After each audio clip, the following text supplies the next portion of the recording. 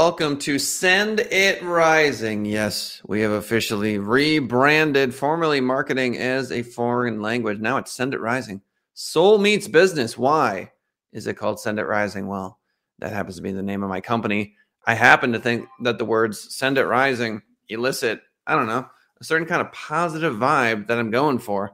And why are we calling it Soul Meets Business? Well, as you've probably realized by now, listening to the various interviews that we do on the show, I'm interested in souls. No, it sounds wild, huh? But the general idea is that we are trying to get to the deepest possible point, the most profound insights that we can find. And to me, there is a, for lack of a better word, spiritual component to business. I know that's not the word for many of you, and for my scientist friends, let's call it a incredibly profound understanding of the neurological connections that we experience as a human being. Whatever you want to call it. I call it soul. Soul meets business. So that's what we're focused on. So when we take a look at, say, Facebook or Twitter, we're going to be trying to look at it from the lens of people who are fulfilling their karma, which is to say, we're going to take a look at these social media platforms from a human perspective. People who suffer, people that are trying to do their best in this world. That is why the name of the show, Send It Rising. There's your positivity. Soul meets business. The deepness meeting capitalism. How do we combine our purpose in life with making money? Because we all need to do that. And so that is the new name of the show. Welcome to it. I kept the same episodes because I am proud that we are on episode 330, but the rebrand is official. So if you do a search for Send It Rising on, you're going to find my company, and you may not find the podcast, but shortly, I hope, iTunes and Spotify, when you make a search or do a search for those in those platforms, Send It Rising will appear as the podcast. Thank you to everyone who supported the podcast up until this point. I genuinely appreciate all of you. But yes, the name is officially changed. Send It Rising. In case you're wondering, I was in a band called Send It Rising back in the day.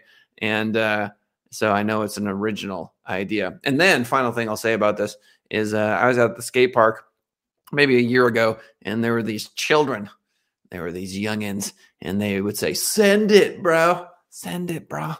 And I would go, what does that mean? And it means like recklessly go for it. Do it anyway.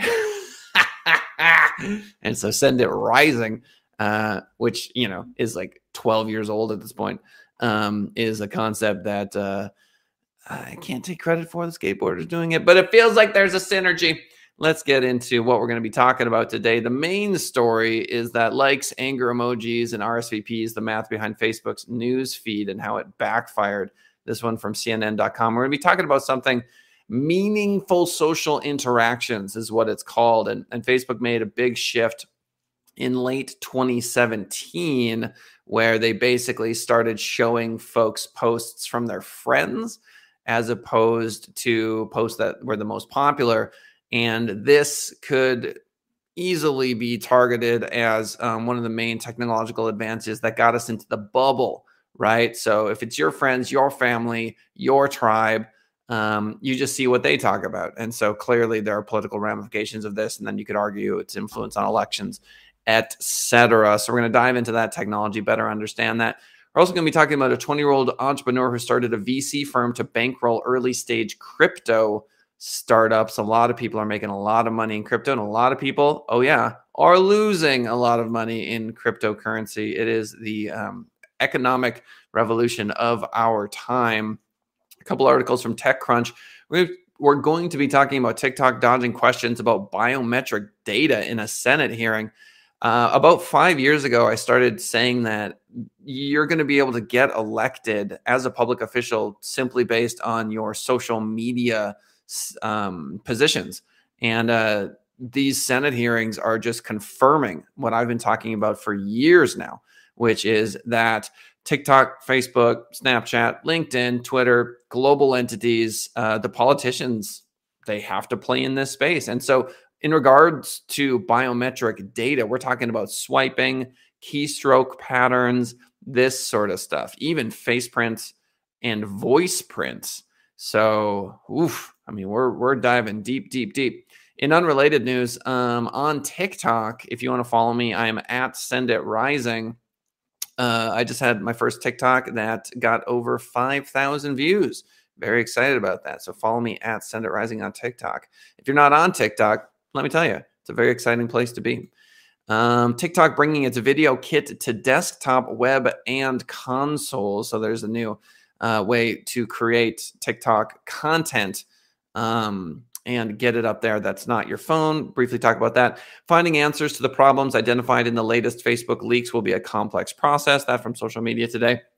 We're going to touch on Frances Haugen, whistleblower, what she figured out, and something we've chatted about a few times on the show, which is this an algorithm problem or a Facebook selfishness problem? Why very little of the hate speech on the platform is being addressed. And Twitter rising to 211 million active users, though longer-term growth targets looking harder to reach. We're going to look at Twitter's growth and get a sense there. Let's get started. Main story of the day is Facebook's meaningful, where is it? Social interaction. So basically in December, according to a CNN article, the company came up with a plan to grow, get more engagement because they had less liking and resharing of posts, and they thought, okay, what are we going to do? So what they did is they assigned different point values to likes and comments, as well as RSVPs to events wherein they considered the relationship between people. So the person writing a post and the person commenting on it. And this was the new era. This reminds me a lot of Google and how Larry Page and Sergey Brin in the early days of the search engine basically realized that a link should be a vote. And so they would consider a link from point A to point B a vote. And what that ultimately did was made them billionaires. Facebook obviously already had market dominance when they came up with this, but this just pushes them further into that position because I'm a sucker for it. When I hop on my Facebook page and I see a good friend of mine posting something, I am way more interested in that than I am some popular piece of content from a stranger. And so what ended up happening was in solving their engagement problem, they essentially got into this world of we're all just in these insular environments in regards to what we see on Facebook. So to quote from the article, when News Feed decided to goal on meaningful interactions in November, the question came up, how can we use rigorous research and science to decide what weight should go on a like versus a comment in little over a month? So they kind of rushed this out pretty quickly. And what's fascinating about Facebook and them rolling out technology like this, especially around elections, is that they don't know how it's going to affect culture. They simply do it. And then at the end of the day, we deal with the results of that. Now, that being said, if you as an individual are spending time on Facebook and you feel like your world is, you're so sure you're right, that's a pretty good sign that maybe you need to find someone with an opposing view when you're just absolutely positively sure that you are right. That can be a little rough around the edges because when we're so right, we lose compassion. We lose compassion for the other person. Now, what TikTok and social media, they love it when people come out and say, I'm absolutely 100% right. Here's why I'm right. People tend to like that sort of content because they know that it's a precarious position for the person to do. Maybe they feel that way. They resonate with that. And ultimately, you know, when people go too far down that path, they've got issues that they're going to have to deal with because nobody has a crystal ball. And even the most fundamental things like love everyone, under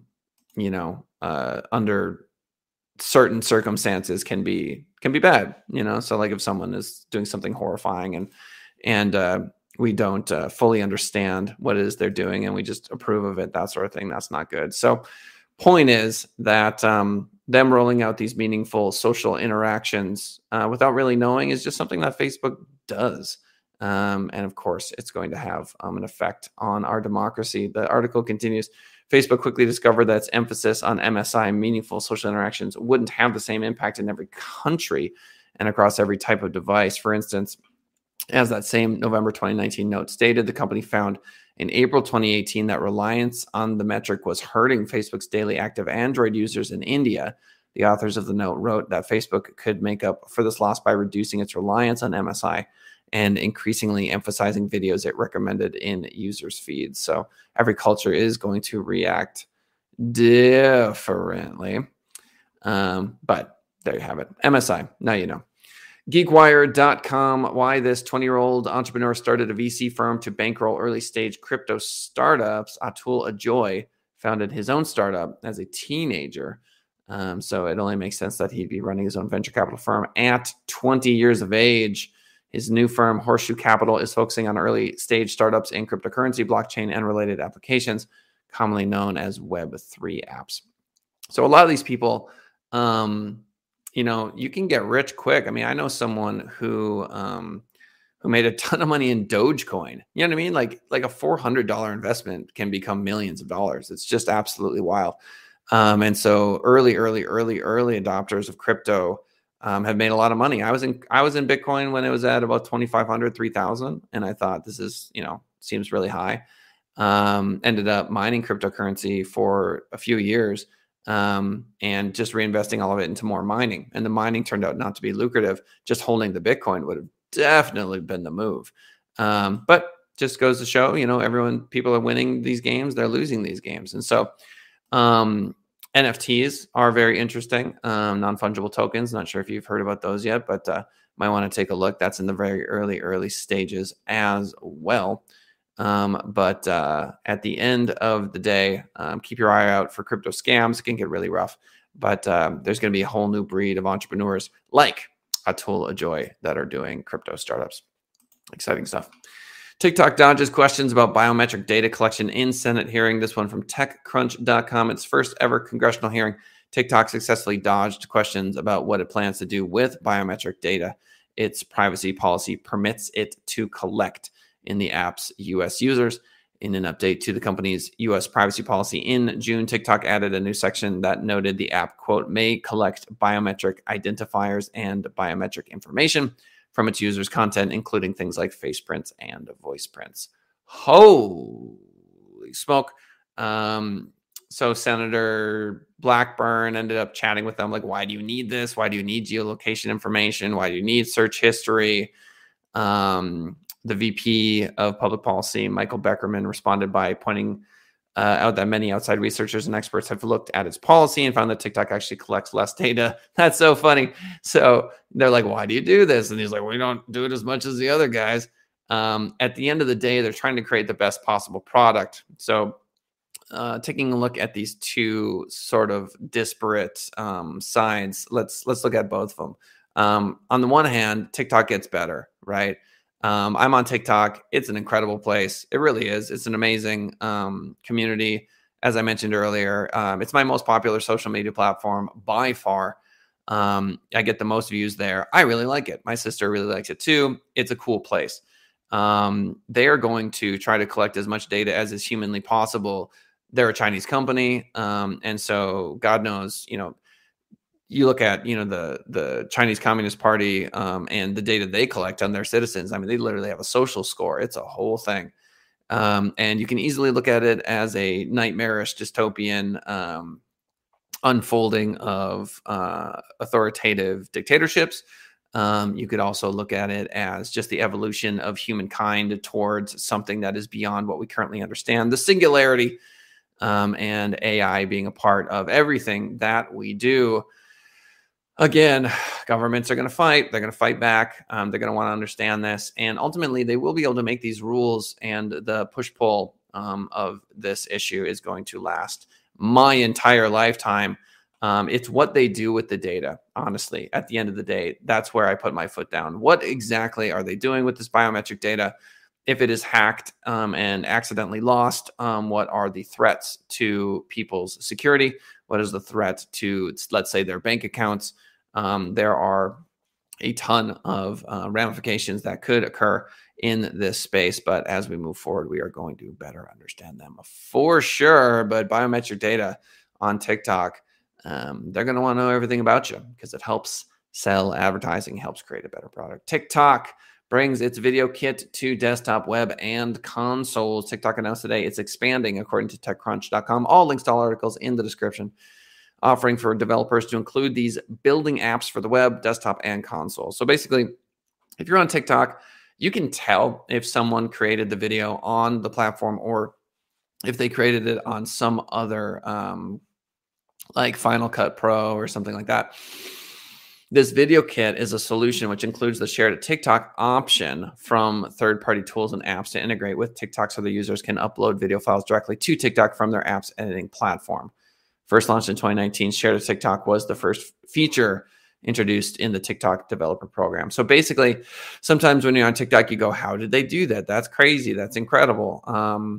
There are these tools that allow folks to create incredible content, get it up on TikTok. You can just use like Final Cut Pro and things like that to create more interesting effects and that sort of thing. Ultimately, the world of video production is a never-ending deep hole that you can go down if you want to. There's diamonds down there. Social media today, finding answers to the problems identified in the latest Facebook leaks will be a complex process. That's what I learned as I've been covering Frances Haugen, whistleblowers, documents, her leaking her testimony in front of representatives. It's complicated. So there are definitely harmful impacts, say, on Instagram for teens. There are issues with hate speech. There are issues with calling for violence. There are issues with people using social media, Facebook in particular, to coordinate attacks in countries.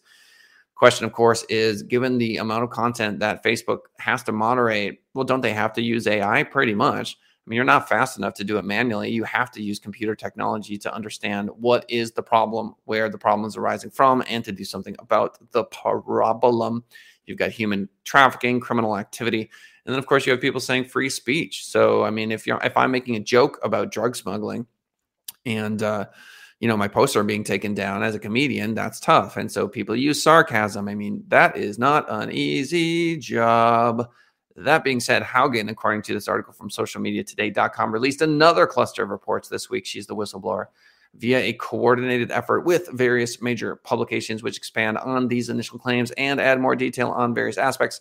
And all of it is interesting, no doubt. All of it shines light on what Facebook knows about its systems and how they can sow division and angst and their broader societal impacts. The revelations also largely underline what we already knew or suspected, which is that Facebook's lack of local language support has led to increased harm in some regions. Yikes. So basically, Haugen goes on, quote, if we had appropriate oversight or if we reformed Section 230 to make Facebook responsible for the consequences of their intentional ranking decisions, I think they would get rid of engagement-based rankings. Yeah, here we go. So basically, what we're seeing is governments, whistleblowers, a collected effort of outsiders saying, "Hey, we think we know how Facebook should have their algorithm." Isn't that fascinating? Isn't that fascinating? We've got outsiders saying, "Look, we think we understand the societal impacts well enough to impose upon a private company how their algorithm should work."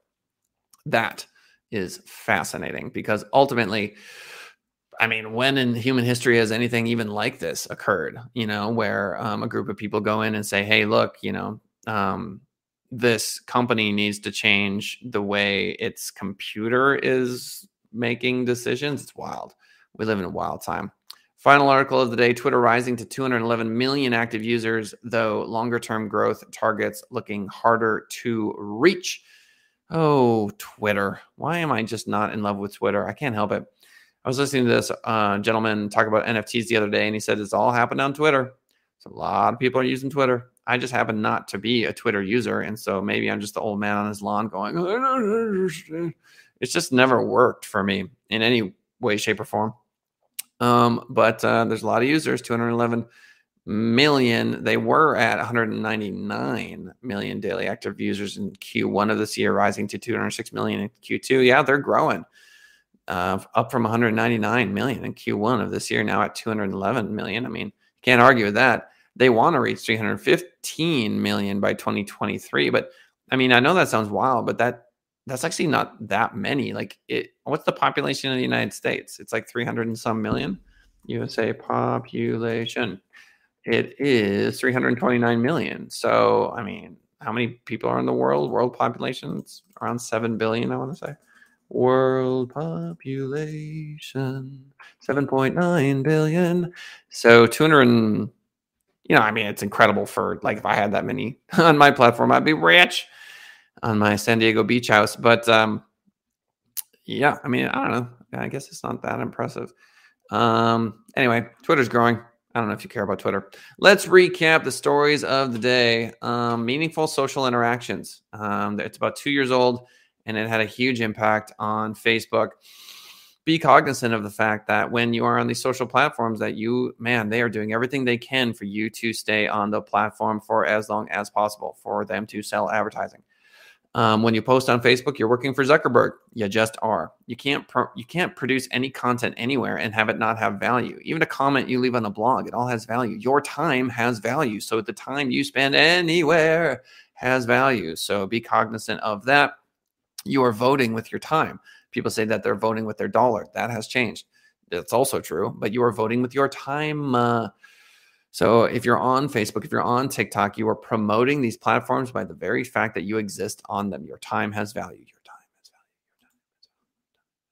Why this 20-year-old entrepreneur started a VC firm to bankroll early stage crypto startups? Because there's a ton of money in it. Just be careful. There's a lot of scams out there. TikTok dodging questions, and in a Senate hearing, they're all going to have Senate hearings all the time. They're going to have offices at the Senate. You know what I mean? They're going to be going back and forth with these people. Look, Twitter said, Trump, you're off the platform, and Trump has a massive hole in his ability to reach his audience. They have incredible power. Unlike any other time in history, these are global entities, and they are a force to be reckoned with. I mean, they're almost the first step towards a one world government. I know that this is going to get a lot of people fired up, but basically, we already have global institutions, right? So don't tell me that, we're not that far away from like a world leader. I mean, it wouldn't surprise me at all. We already got like EU, and then there's the president of the EU, that sort of idea. You've got these groups that are multinational. And so it's a matter of time before we start thinking globally.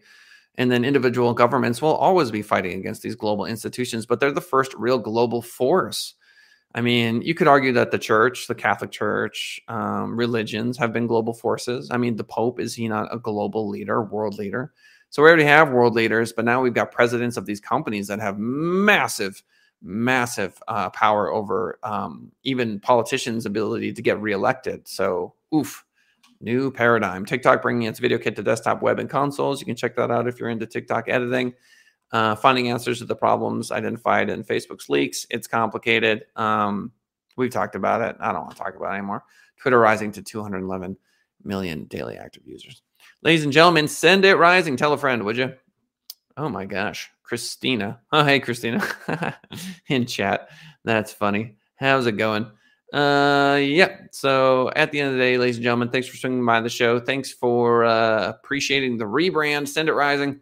10:30 a.m. live Pacific Standard Time. YouTube.com/Send It Rising. If you want to show us some love, why don't you swing by YouTube.com/Send It Rising. Hit the like button.